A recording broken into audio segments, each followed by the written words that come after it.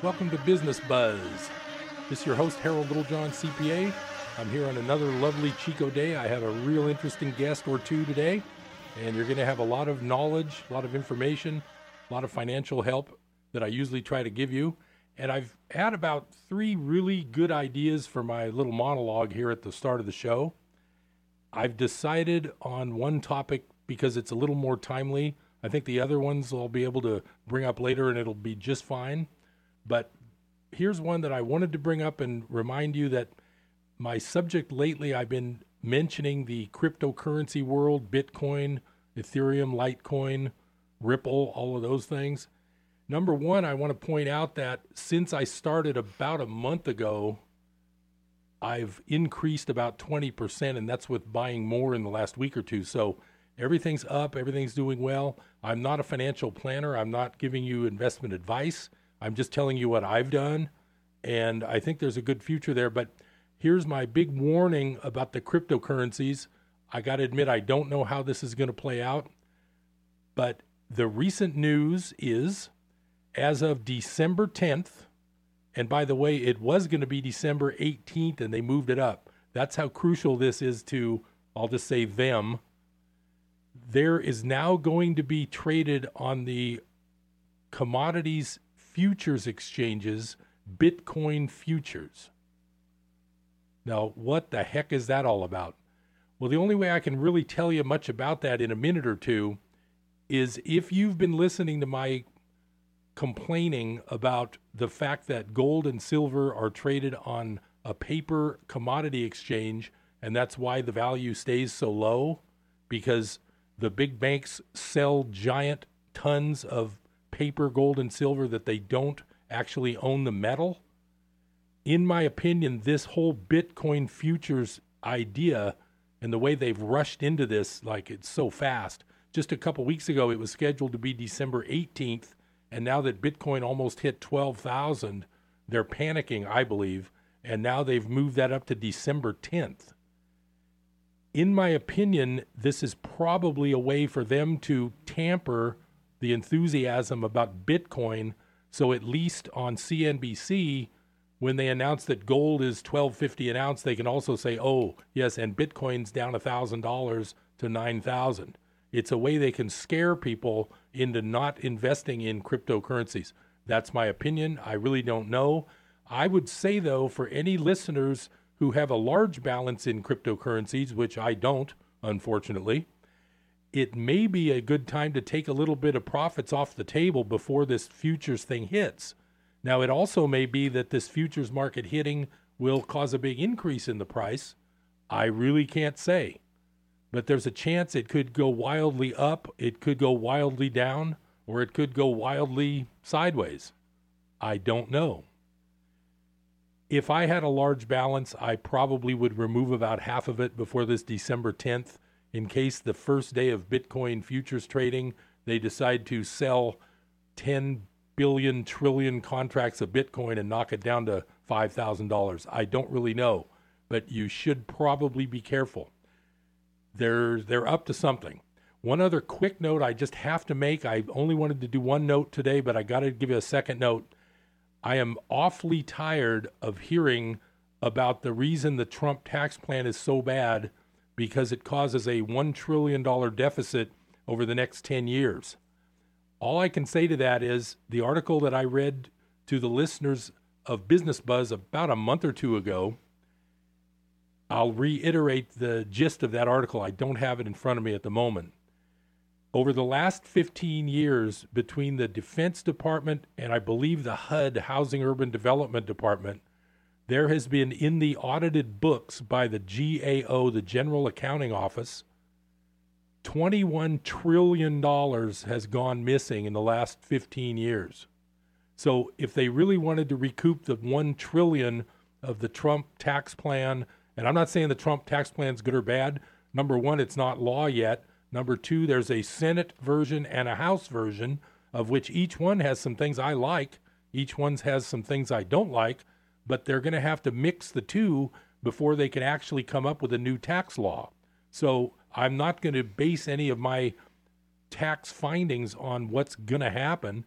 in general, the rates look like they're going to decrease slightly for most people, but also deductions are going to be decreased. So all I'm saying is that if they really have a problem with $1 trillion over 10 years, I wish they would look for the $1.5 trillion each of the last 15 years that's been stolen. And that's the last I'm going to say about that subject. Until next time. Now, I have a guest in the studio. She's my first returning guest on Business Buzz. Her name is Judy Simmons. She's a finance and loan expert. I've known her a long time. She knows a lot about multitude of business things in the local Northern California area, but she covers quite a territory also, helping people with all kinds of finance things. Judy Simmons is here today. I'm going to introduce you now. How are you, Judy? I'm good, Harold. Thanks. Well, I'm really glad you're back. Thank you for having me back. So now, is there a few new things going on? Tell people exactly, you do a lot of different types of loan help. So tell them what you do. We do every kind of loan program that's imaginable, basically.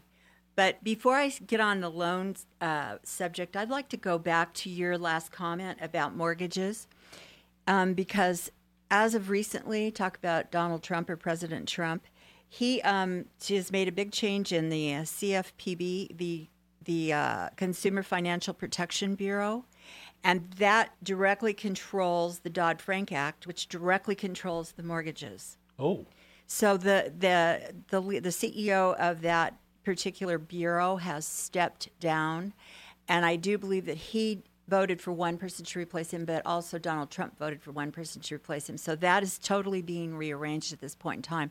And I do have good feelings about that because I think we'll see some changes as far as your comment on all of the lost money in the last decade or longer, since 2007, on all the mortgages.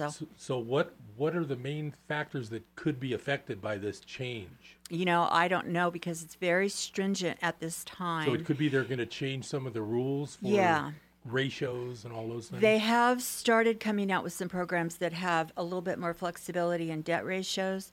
They just increased the Butte County loan limits so that you aren't adhered to paying interest on a high balance loan. It went from $417,000 to $453,100, and there's other loan limits on commercial loans and types of things like that. So you're still under the line, the guidelines, the jumbo guidelines. Yes, correct, okay. And you're getting a better interest rate. Oh, and rates have been staying down because they seem to follow the U.S. Treasury bond.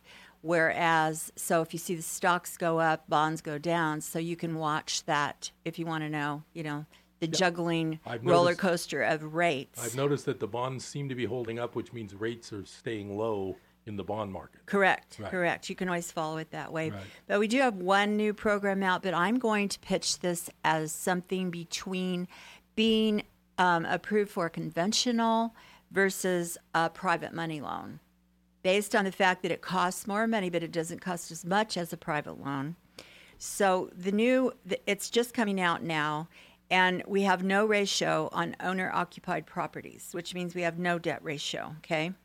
We can take a HELOC, which is a home equity line of credit, or a second mortgage, or a construction loan, and turn it into permanent financing with this program too. If you're filling out a loan application with this program, you leave the income blank, and it goes for W-2 employees and self-employment, but it's for people that have a hard time showing income. Now, is this to buy a residence or a rental or both? Well, it's actually to buy, but it's also you can refinance. Oh, okay. Under this, and I would say it's geared more toward the refinance because a lot of people can't refinance because of income. Right, but would this also apply to someone with rental property they need to refinance? No, the property has to be owner-occupied. Oh, okay, so this is going to help homeowners get those refinances done. Correct. Wow. And it just came out. And what I'm going to tell you about it is that, it's still, the interest rate is not as good as you would get if you had a good FICO. A 900 credit score. Yeah, 900 credit score like you and I do, Harold. Right.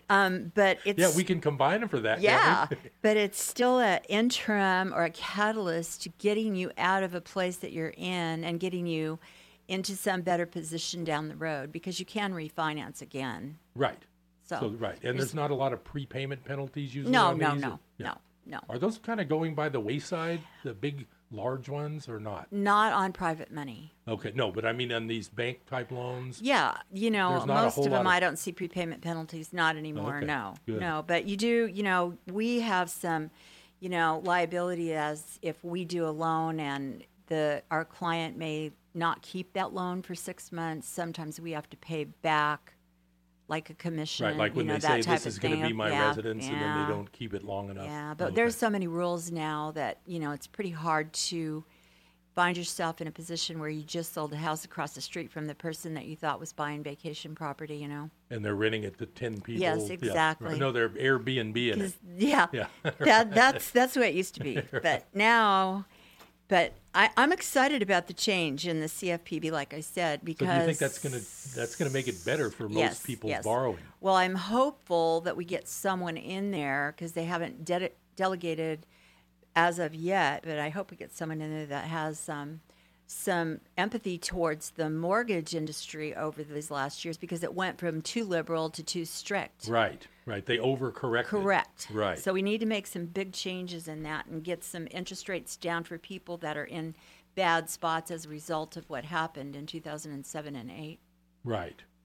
So That's great. I always count on you for the latest information with mortgages because you are on top of it. I try. I also wanted to preface we're planning on having a call-in guest that's someone that you know, and I wanted to introduce that to the audience before the call because this is going to be really interesting. I harp on certain things about what the government does and the way they run the business, like I was saying about the trillions of dollars missing and all those things. So it just so happens that Judy introduced me to someone who has a very interesting story, and I know this person too, even though I've never met her in person, but I want to have Judy give a little bit of a beginning to this story of Bonnie, who's going to be calling in a little while. Okay, I'll try to make this brief because I really want her to share her story with you. But the crux of it began back in Colorado, I'm going to say back in 2012 roughly. And she was hired by OtterBox. OtterBox is the corporation that makes our little boxes that our cell phones can fit into so they can't break. And they basically hired her because she has a commodities broker's license. So after a year of her traveling back and forth to China and meeting with all the executive branch of her corporation, they all decided that they would start manufacturing, of course, their product in China to save money. So Bonnie agreed to move her entire family to China and work for them in an executive position over there. And the story goes from there. But basically what happened in the long run is that this company was not paying tariffs and they were not paying export tax to the United States. So Bonnie tried to uphold her commodities broker's license and did the right thing, and I'll let her tell you how she went about it, but she came back to the United States and approached the DOJ. Right.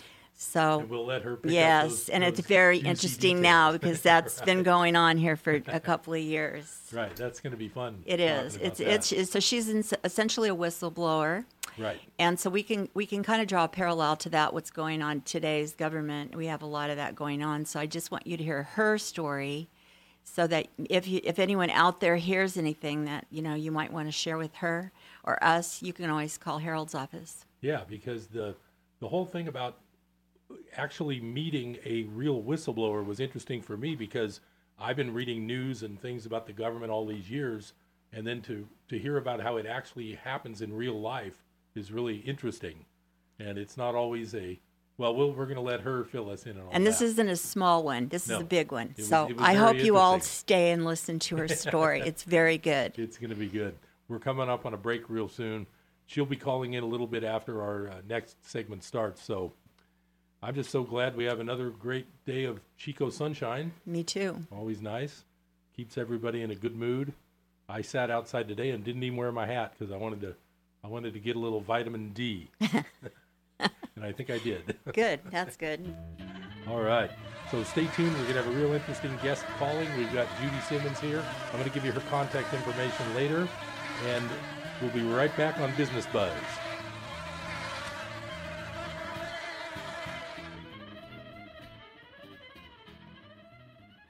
Rockhouse Dining and Espresso is known for their patio. Enjoy the ducks and chickens visiting the patio in their environmental, farm-fresh, lively atmosphere. Rockhouse is an iconic landmark in Butte County since the 1930s. 7 minutes north of the Lime Saddle Bridge, only 2 miles past the hardware store. Originally built in 1937, the 2 buildings served as restaurant and tavern, shower house, barber shop, gas station, and cafe. Live music every Saturday night in the Fireside Room. All natural hot spice cider, mochas, cappuccinos, caramel macchiatos, and pumpkin pies made right here from fresh pumpkins. Kent Westfield, Christian singer-songwriter, is bringing acoustic music he's putting on his current album. Call before coming by for a list of live music at 532-1889 at Rockhouse Dining and Espresso on Highway 70 in Yankee Hill. Praise the Lord. I'm Sharon Knotts, inviting you to join me and my dad, R.G. Hardy, on The Sound of Faith, mornings at 10 here on KKXX. If you are drawn to inspirational preaching, informative in-depth teaching, and biblical perspectives to current issues under the anointing of the Holy Spirit, then Sound of Faith is perfect for you, because we know faith comes by hearing and hearing by the Word of God. 10 o'clock weekday mornings here on KKXX, Chico's Christian Radio.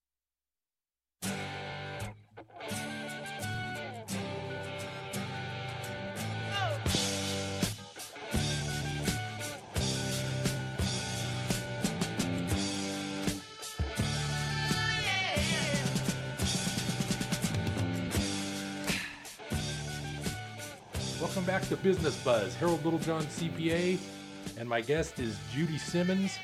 Judy, give us a little contact information for you. Anybody needing a home loan, a business loan, how can people get in touch with you? My contact information would be the best to call my cell, and the area code is 530-521-8511.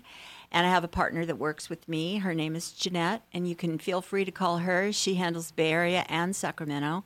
Her number is 916-300-8097. Do you mind if I put in a plug for how good you do for people? No, Okay. Go for it. I had a client that called me. He said, Harold, I'm in the lobby of U.S. Bank. I won't mention a particular bank. It was something like that, a large bank. And he says, I'm going nowhere with this application for a loan to buy this rental. And I'm thinking, wait a second, this is the guy I know who I'm talking to. You have lots of money. You have good income. You have a good job. No way should anybody be giving you a hassle with a loan. So I said, call Judy. Forget what you're doing at the bank. Call Judy. Next thing I hear is, I don't know, a few weeks later, I think I heard, might have been probably from this client, and he said, everything went great. Judy helped me out. It's a done deal. It went great. And so then I talked to you about it later, I think, and said, thanks for helping my client.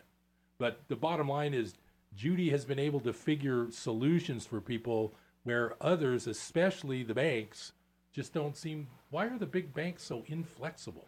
Basically, the banks have one back room, which is them, correct?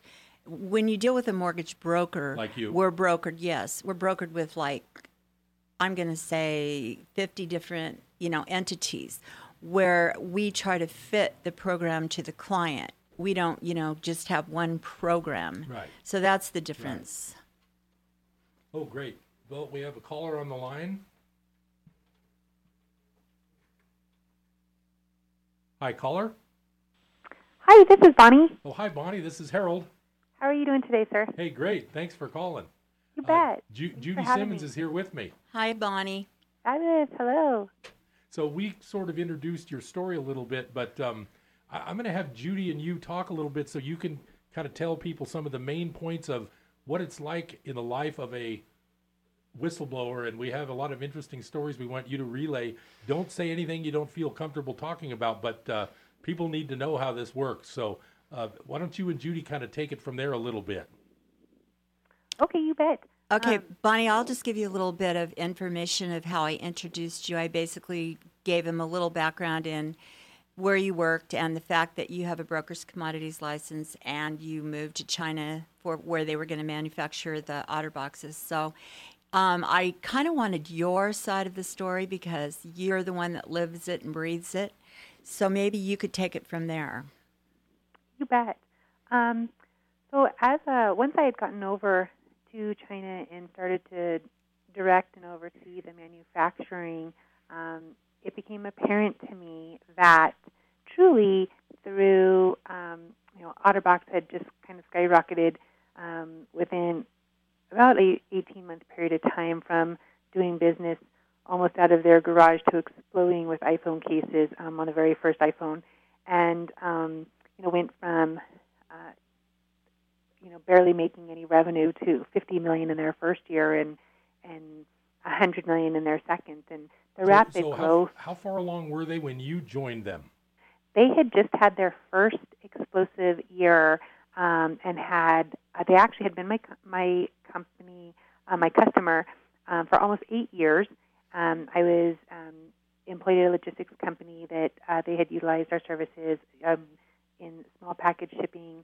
Okay, so you knew them before they hired you. I did. Oh, yeah. Okay. So they already knew you when you took the job and went to China. Exactly. Now, what did you notice happening? What was kind of the first alarm or something that you noticed with this company and what was going on? Again, I think as they were wonderful people, entrepreneurs had a great idea, but because the growth had been so rapid and absolutely so unexpected, I think there was just a lot of lack of knowledge in terms of how to keep up with the growth. So we didn't even have a director of HR at the time. We didn't have a lot of the senior positions filled with people that had years of experience in the industry to be able to then be running a $50 million company. So it was kind of like a seat-of-the-pants operation at one point? Absolutely. Uh-huh. And, exciting times, fun times for everybody there, but definitely there were some knowledge gaps and learning on the go. Right. Now, did they actively try to recruit more people like you to help them with that, or were you kind of being carried along their roller coaster with all that, or were you sort of the level-headed one trying to explain things to them? I initially came over a little bit as part of the roller coaster. So they were growing so rapidly, and my focus at the time had been helping them with their importing and logistics, and air freight is the most expensive method that you can possibly import into the United States, and that's what they were having to use just because, again, they were it exploded with orders and just couldn't keep up, and so just to keep the product coming in, you're constantly operating from behind and doing everything as quickly as possible. So when I let them, I kind of came to them more, again, from the logistics company that I was with, and let them know, here's all the options, here's everything, this isn't ideally the place you want to be operating from. And they knew that, and they said, we know this is the case, we just don't even really have time to look at it, why don't you come on board? And within 30 days, I had thought, well, this is a great opportunity, and I'm going to do just that. So I went to work for them, and the lady that hired me was actually the director of all of the supply chain at that time. Now, when you went to work for them, did you have to go to China right away? I mean, was that a condition of you working for them, or did you work for them in the U.S. first? I worked for them in the U.S. Actually, my role truly was to just be the logistics manager and oversee freight, both importing, exporting, and domestic operations. Okay. So you were an integral person in the logistics of all the movement of these goods from China's manufacturing all around the world, or mainly to the U.S.? At that point, they were just importing here to the U.S. The company had not yet gone global at the time that I came on board, and my role was to report to the director of supply chain, who was at that time going over to China, working with the manufacturers directly. So I was staying in the United States and just working the logistics side, the freight-specific side of the business. Now, did you notice, and I know we're going to get into a little more detail, but did you notice anything strange while you were in the U.S. working for them, or did you start noticing something strange when you were in China working for them? Well, I actually, the director of all the supply chain who had hired me abruptly left about 30 to 45 days after my coming on board, which came as quite a surprise to me. And upon her exit, she let me know that she had seen a couple of odd things and had raised it to senior management without success, and then she was abruptly gone. So okay. So she had gave laid you a little the foundation. warning. That was a little heads up. Exactly. So what was it like when you first, after you got a little heads up and then that person brought it up to management and then she was gone soon after that? That sounds a little fishy already, right? Exactly. Right. And, so what was it like when you first started noticing some things going wrong? And I think, like Judy was saying before, wasn't the major part of the problem that you noticed the lack of them being willing to pay the proper import duties? Yeah. We got a break coming up. We're going to come right back after the break and continue talking with Bonnie the whistleblower. We'll be right back. Stay tuned. Stay tuned, Bonnie. Okay, sounds good.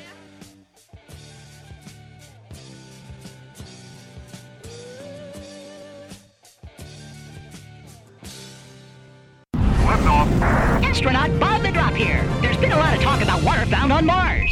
Why would you go all the way to Mars for water when we have the best tasting water at Mount Shasta? It comes from our protected springs and is delivered right to your door. Great landing, Bob.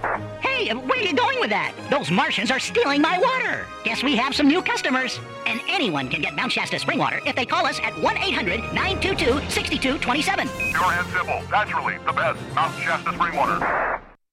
Hello, I'm Gary Crossland. Everything in the Old Testament points forward to Jesus. Everything in the epistles points backward to Jesus. That's why I encourage people to read the words of Jesus every day. This is where emotional and spiritual health come from. Jesus said, "If you love me, you will obey my commandments." Well, where do you read his commandments? But in the Gospels. Now, I know that it's easy to get a little confused when jumping between one Gospel and the next, which is why I wrote the Merged Gospels. It's where all 4 Gospels are literally translated from the Greek, broken down word by word, and merged back together into one beautiful chronological story with not one word of Scripture removed. You can't buy it in stores. It's available only online at mergedgospels.com. It's great for new believers, for personal devotions, and for group studies. There's also an audiobook. And as always, you get to name the price. Just go to mergedgospels.com. Hamilton was adopted from a rescue in 2008.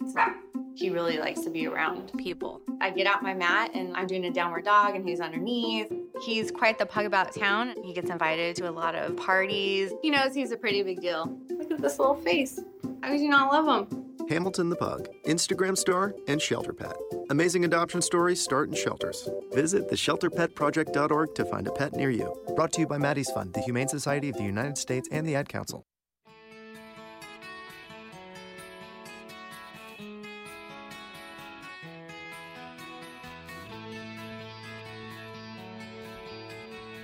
Welcome back to Business Buzz. I'm Harold Littlejohn, CPA, your host. I'm here with Judy Simmons in the studio. And on the phone is Bonnie, a real-life whistleblower with a real great story that we're talking about. So, Bonnie?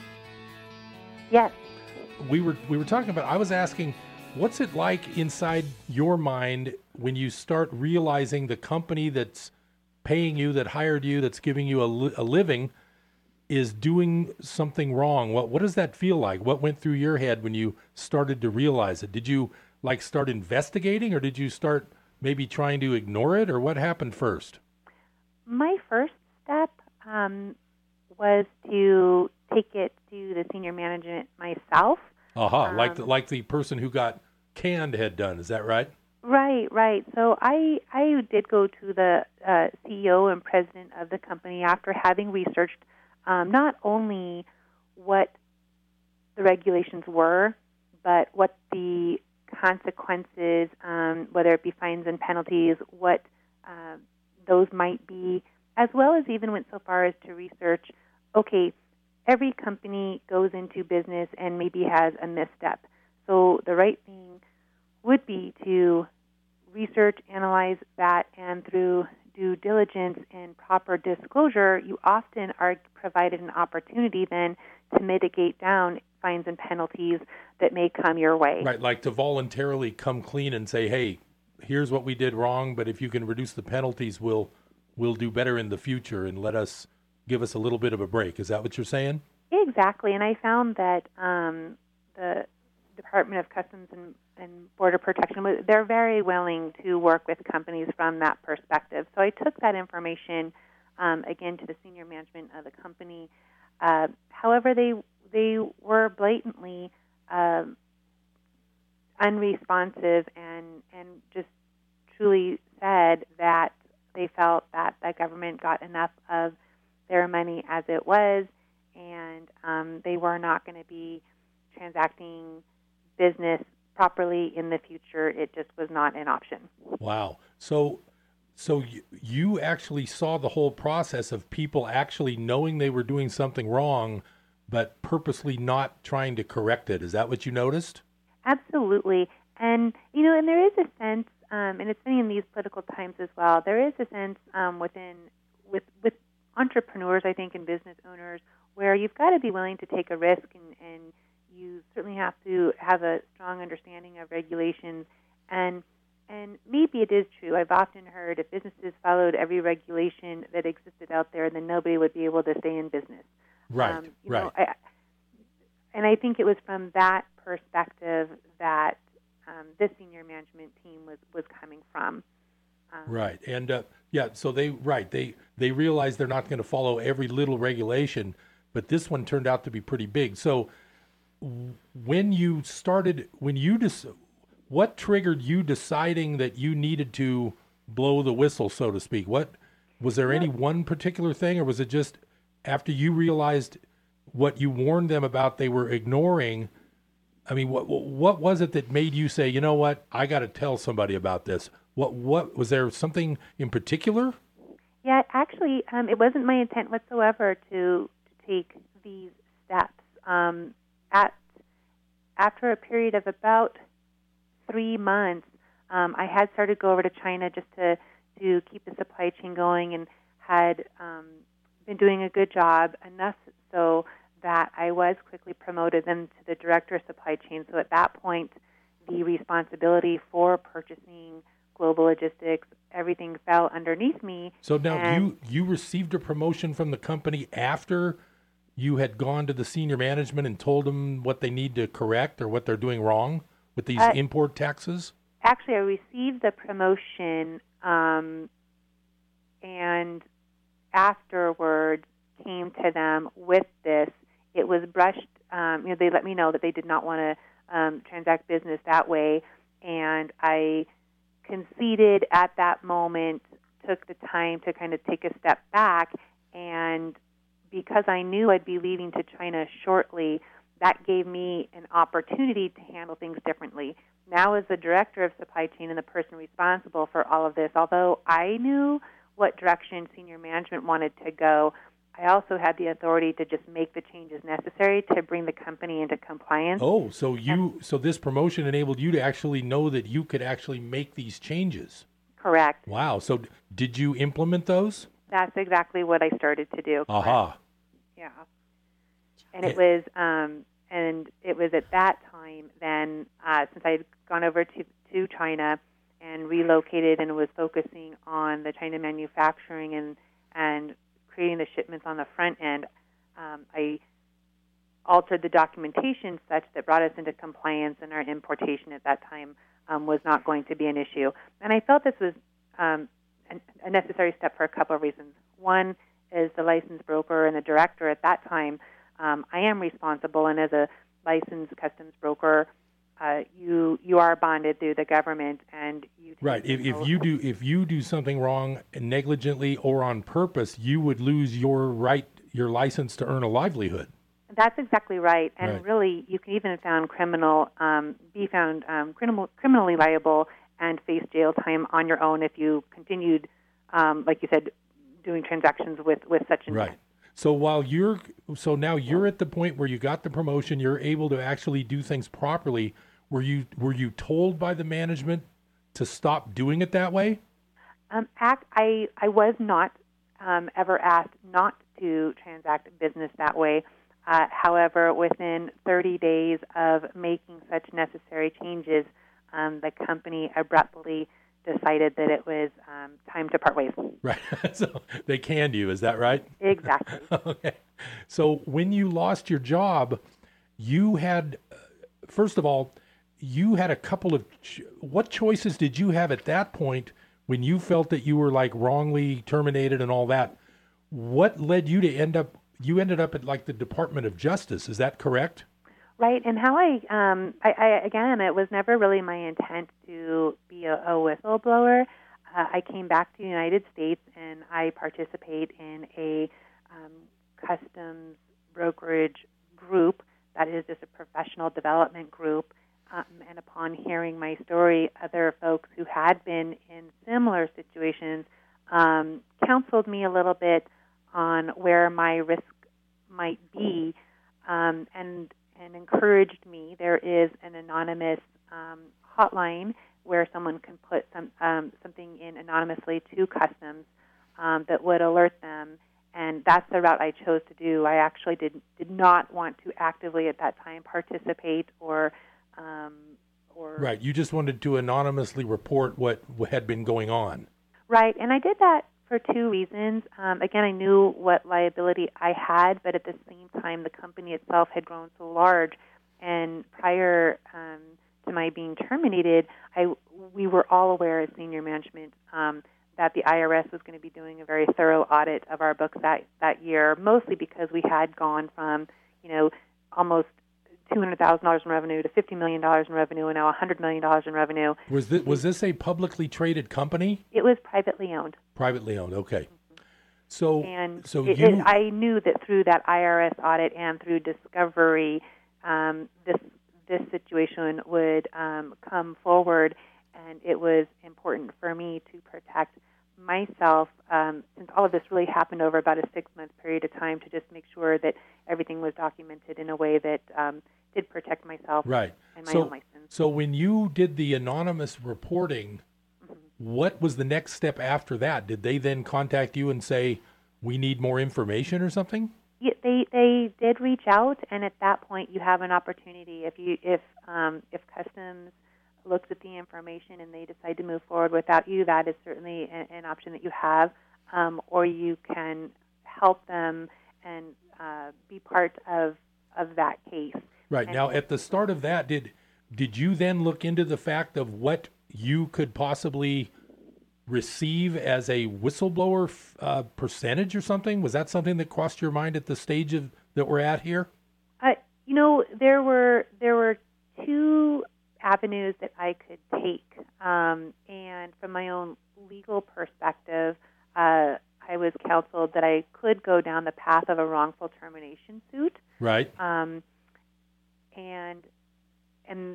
That was originally the route that I was headed until Customs had reached out, and then I was counseled by the same attorneys that I had to choose between one or the other. Which route did I want to take? Right. And was that Department of Justice people that told you had to do one or the other and you couldn't do both? No, that was actually my own attorney. Your own attorney, the wrongful okay. termination attorney. Okay. Now, do you think have you found out that was incorrect or it's correct? I can't say that I've really followed up to find out whether that is which one is factual. I'm not sure. Right. But the bottom line is you ended up pursuing the whistleblower route rather than the wrongful termination lawsuit route. Is that correct? Yep. So we're going to come up on another break here, but when we come back, I definitely want to hear a lot more about how it all panned out when the whistleblower process started, because to me it's fascinating.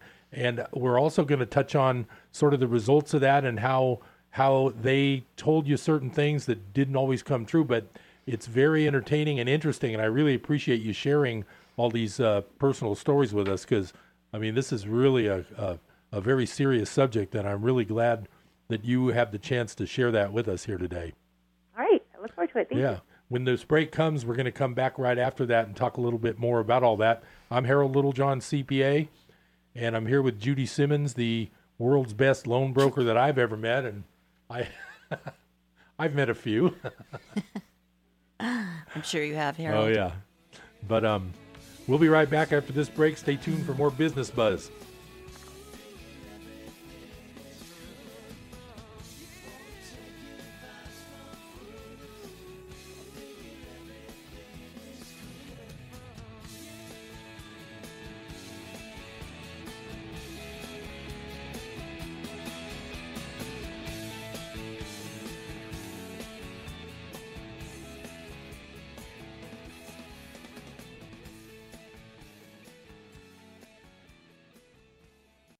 When was the Ice Age? This is Ken Ham, inviting you to visit our full-size Noah's Ark attraction in Kentucky. Yesterday we learned that there was only one ice age in Earth's history, and it was caused by the effects of the flood of Noah's day. Now this flood occurred over 4,300 years ago.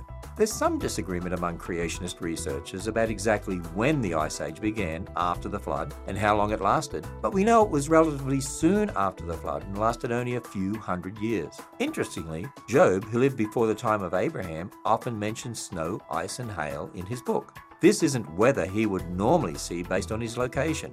Perhaps Job was describing the Ice Age. You see, we need to start with God's Word. You can discover more about the Ice Age inside our full-size Noah's Ark. Plan your visit to Kentucky at AnswersRadio.com and find out more about the Ice Age at AnswersRadio.com. It's 6:42 p.m. Time for Steve Plotto and his son Dylan to do the dishes. They talk about everything from the yuckiness of girls to the awesomeness of his soccer team. Sometimes they don't talk at all. Then, hey! The dreaded splash fight. It's Dad o'clock, and it's the best time of the day. Because the smallest moments can have the biggest impact on a child's life. Take time to be a dad today. Call 877-4DAD-411 or visit fatherhood.gov. Brought to you by the U.S. Department of Health and Human Services and the Ad Council.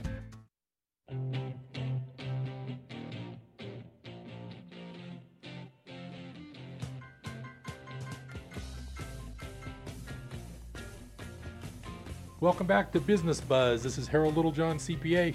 Bonnie, I did want to bring up one more thing that Judy mentioned during the break. Tell us a little bit about the fact that you were requested, and you can correct me if I'm wrong, the CEO at one point requested you to hand them over your laptop? That is correct.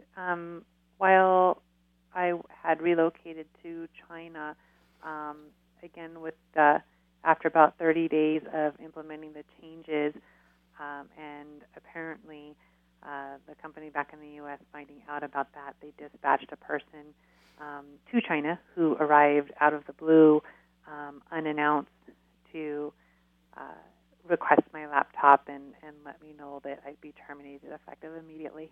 Right. And so when that happened, now had you backed it up yourself before you turned it in? How did you get the laptop back to them without losing all of this evidence that you had on the laptop? I can tell you that any good licensed customs broker documents. So yes. You back up twice, right? I'm a phenomenal record keeper. Right. Okay. So you had backup, and so when you eventually did return it, which is probably, was it their property? Was it a company laptop? Yes. So it was their property, but you actually had all the backup on a drive of your own, right? Correct. Wow. So now I want to. We've got about maybe 10 or 12 minutes more of time here, but I want to get into some things about when you're a whistleblower. What do you feel is the government side is looking to get a bunch of money, and you're going to end up getting a share if you get that. But what's your feeling about the government people that were working on this? Were they like, Elliot Ness, the good guy at the FBI, or were they more like James Comey, the guy at the FBI? I mean, or Mueller. What were these people like? Well, the employment attorney that I had worked with, in turn, put me in connection with an attorney that focused on then what is called the Ketam lawsuit, which is what this would have been. And then that attorney worked hand in hand with the Department of Justice. I actually only ended up having to meet with the Department of Justice one time at their offices, and they were phenomenal, and that was purely discovery on their end to receive information. Okay, so so the ones that you did meet at the Department of Justice, you felt like they were on your side? Absolutely, and I really I don't know that they were necessarily even on anyone's side as much as they were just on the side of what was of fairness and what was right, seeing proper. What happened. Right. Mm-hmm. So, but probably by the time you met with them, they had enough info that they probably knew they were going to win a bunch of money from this company. I mean, would that Absolutely. have been the case? They definitely counsel you that because these cases can be so difficult and challenging to prosecute, that they really only decide to move forward in a small number of these cases where they know that they're really going to have some opportunity. Right, where it's like a slam dunk, and you probably presented them with enough direct evidence because you were in charge of that whole thing. Correct. So they knew they were going to get some money. Now, I don't know. I don't think we really need to discuss the dollar amounts, but it was in the millions of dollars that this company ended up paying. Tell me, what do you think the company really owed versus what they really ended up paying? Do you really know that? Well, I can say that the estimate was roughly that at the time that there was discovery of wrongdoing, and so when the lawsuit came into play, it would have been about $12 to $15 million. Now, as the case was proceeding, and it ended up taking 2 or 3 years to go through the court system, the company at that point did try on 3 different occasions to then disclose, if you will, their wrongdoing and mitigate down, and each time their failure to be fully honest with their disclosures was ultimately what ended up in my lawsuit prevailing and coming to a close after the 3 years. Right. So they ended up paying a lot less than the 12 to 15 million that was probably what people thought it should have been if it was in full. Right. I think they ended up paying at the end about $6 million, which, crazy enough, though, had they really just taken the advice of that I had given them from the get-go and just disclosed from the beginning, I think they would have actually been able to mitigate down to almost about $200,000. So all of that hassle. Right. All the crooked stuff they did ended up, I mean, I say crooked even though I don't know these people, but obviously if they paid a giant settlement, they must have done something wrong. So if they had just followed the law, it would have been a lot better, and they wouldn't have had that problem. Now, since this has all happened, what's happened to you? You're still a licensed broker because you did what was right. Yeah, I think. But have you been? Have you had problems with you getting a new job? You job hunting now? I can say that in the state that I live in, it's a fairly small community. That's Colorado, right? Correct, of business leaders, and it was a challenge. I'm in a good place now, but it certainly was a challenge for a couple of years. The other thing that I guess I would say to people is that the attorneys that I work with, everything, I think the proper term is pro bono, so attorneys actually ended up taking the majority of anything that, so financially it's not as if, I guess unless you did have some monstrous lawsuit, it truly ended up not being such a financial windfall. I can't go and retire. I work a regular job like everybody else. But those were some of the challenges coming out of it, is that I can definitely say that the only advice I received whatsoever was seek a tax attorney when you go to file your taxes. Right. And that was a huge challenge because nobody understood the tax implications of receiving any monies of any amount.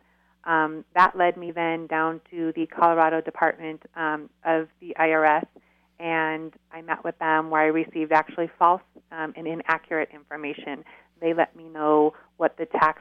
Right, they told you good tax news, sort of, right? And it turned out to be completely wrong. Yeah, they were about 49% off. Right. They told you 1%, and it was about 50. Correct. No, I don't mean to laugh at that. It's a very serious subject. One thing I do want to point out to listeners about that is that it's a known fact, just like with any other contract, anything the IRS tells you verbally is absolutely meaningless later. If it isn't in writing, you cannot rely on it, and they can't know everything, and so, but it's really unfortunate that someone who went through what you went through, I mean, at some point, did you ever feel that you might even be in danger? I mean, was that a feeling when you were still in China during the start of this trouble you had to go through? Not while I was in China. However, after I came back to the States and I was employed with a new employer and the beginnings of this lawsuit took place, there were several articles that were written. My attorneys let me know that I might be confronted outside my home or outside my new employer from reporters asking questions, and certainly that first year of the lawsuit, the company obviously is one of the business leaders here in Colorado, and so therefore they have a lot of support, and there was not much for somebody then who had quote unquote wronged the company. Right, right. But now, did you, during your time after this, when you were looking for new work and new employment, did you ever feel like you were blackballed because of this whole thing? I did. In fact, the company that was involved actually wrote on their own letterhead a letter to a competitor letting them know that if they hired me, even though I did not have a non-compete, that they would take action. Oh, okay. So they scared somebody off from hiring you with a falsehood. Yes. Wow. Yeah. Now, this company is are they still a large player in the cell phone case Absolutely. world? I think now their annual sales are up around 350 to 400 million. Wow. Year. So they've gotten even bigger. Do you believe that they are now probably being watched a lot closer by customs and that they must be doing things correctly, or that there's no way they could not be? I guess I wouldn't have any insight on that, but I would assume, having gone through an IRS audit and a lawsuit, that they've got to be on the radar, right? Yeah. Right. but yeah. in the big picture here, is there a certain percentage? See, I don't do a lot of international tax work. If I do get somebody like that, if I'm not an expert in a field, I pass them on and refer them to somebody who is. What percentage are we talking about? Let's say a company has, just say, $100 million, to make it round, in imports from China to the U.S., and it's plastic cell phone cases. What percentage of duties are we talking about here? That was recently, it was changed in the last year and a half. So, just a round number. Customs originally assessed a 20% duty, and then they decided to take a second look at that after a lot of litigation about a year and a half ago, and I believe that the import duty rate was reduced to 5%. I might be 1% off there, but... wow, so it's gone from 20 to 5? Correct. Well, before the income tax law, that was the main revenue of the federal government, was like import taxes. Right, it's serious. Well, I'm thinking, so if it's 20%, and that's just a few years ago it was 20%, that means that's a whole nother level of discussion for how, and I'll just say it, how cheap Chinese labor has to be. Is that right? Yeah, absolutely. I mean, a cell phone case, even at the best quality cell phone cases, can be made in China, and including transportation, import duty, arrive here to the U.S. for about $5.50, and then they will resell in the store for $50 to $60 for the high end ones. Now, let's say it's 5%. Is that 5% on gross imports in retail value? Is that how that goes, or is No, it it's off cost? of the purchase price. Okay, the purchase price of not the future retail price. Correct. It's the purchase price. Like the cost of the item that got made. Correct. Okay. So that's still, that adds a large chunk. So that makes it even worse. I just remembered, I saw an article today about Walmart. I don't know. It was something about Walmart overbilling people at the register, and I'm not sure it was true or not. But what I do remember is the whole thing where, I don't know, this whole import thing is just kind of crazy because our whole economy now depends on it because we have no manufacturing here. Right. But I would imagine, does Colorado have a high minimum wage? I won't say it's high or low, but California is $10 anywhere, and some cities are even higher. Does Colorado have a high one like that?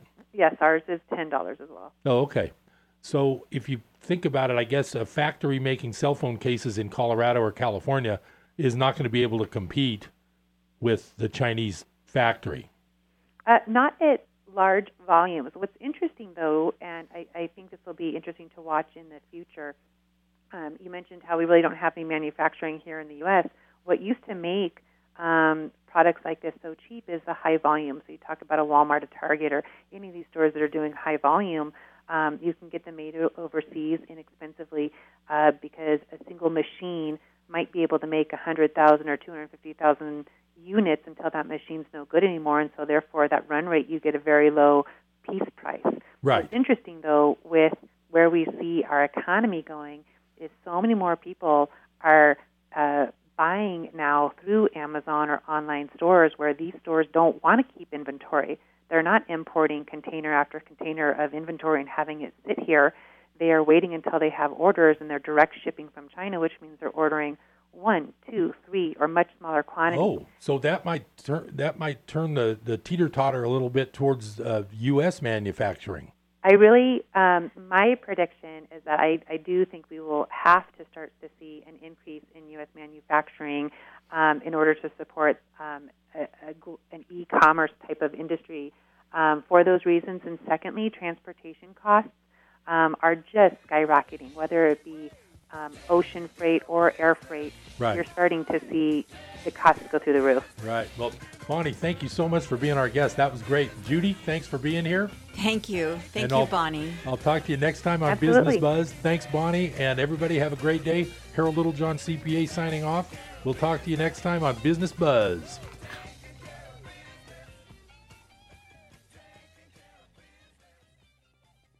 KKXX, Paradise, K280GL, Chico, and K283AR, Chico, Yuba City, Marysville. Hello and welcome to our show. I'm Scott Ulrich. I'm Ben Taney. I'm Trisha Coder. And I'm Matt Four. This is Jessica Wilkerson, one of your hosts of Chico Now. A half hour designed for the community and brought to you by the community. Each day, one of our hosts will join with people from organizations throughout the greater Chico area. We want to let you know what's happening in Chico now. So join us at 12:30 Monday through Friday here on KKXX or Chico Now. Protection Plus says the right to bear arms.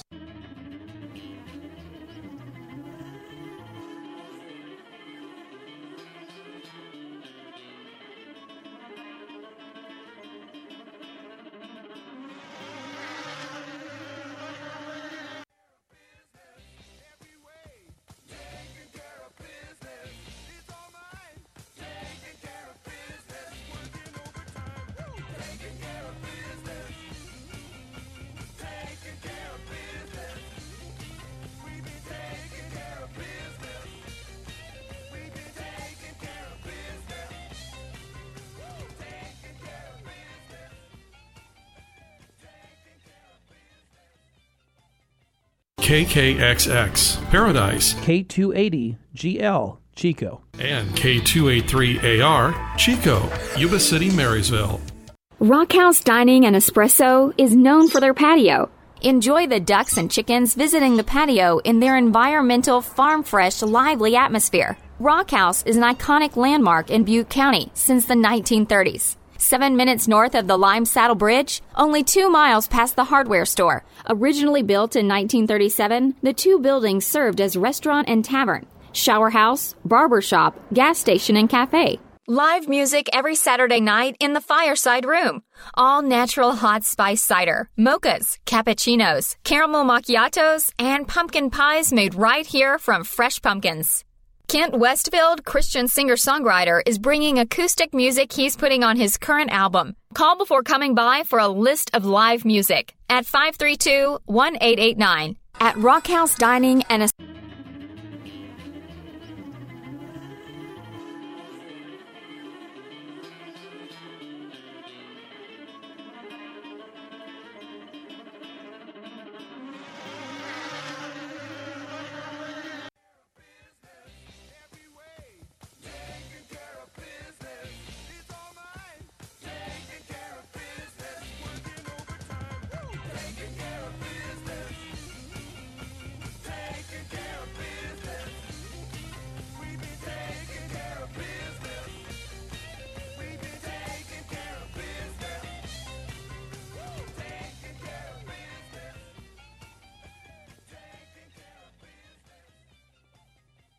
KKXX, Paradise, K280GL, Chico, and K283AR, Chico, Yuba City, Marysville. Rockhouse Dining and Espresso is known for their patio. Enjoy the ducks and chickens visiting the patio in their environmental, farm-fresh, lively atmosphere. Rockhouse is an iconic landmark in Butte County since the 1930s. 7 minutes north of the Lime Saddle Bridge, only 2 miles past the hardware store. Originally built in 1937, the two buildings served as restaurant and tavern, shower house, barber shop, gas station, and cafe. Live music every Saturday night in the Fireside Room. All natural hot spice cider, mochas, cappuccinos, caramel macchiatos, and pumpkin pies made right here from fresh pumpkins. Kent Westfield, Christian singer-songwriter, is bringing acoustic music he's putting on his current album. Call before coming by for a list of live music at 532-1889 at Rockhouse Dining and Espresso.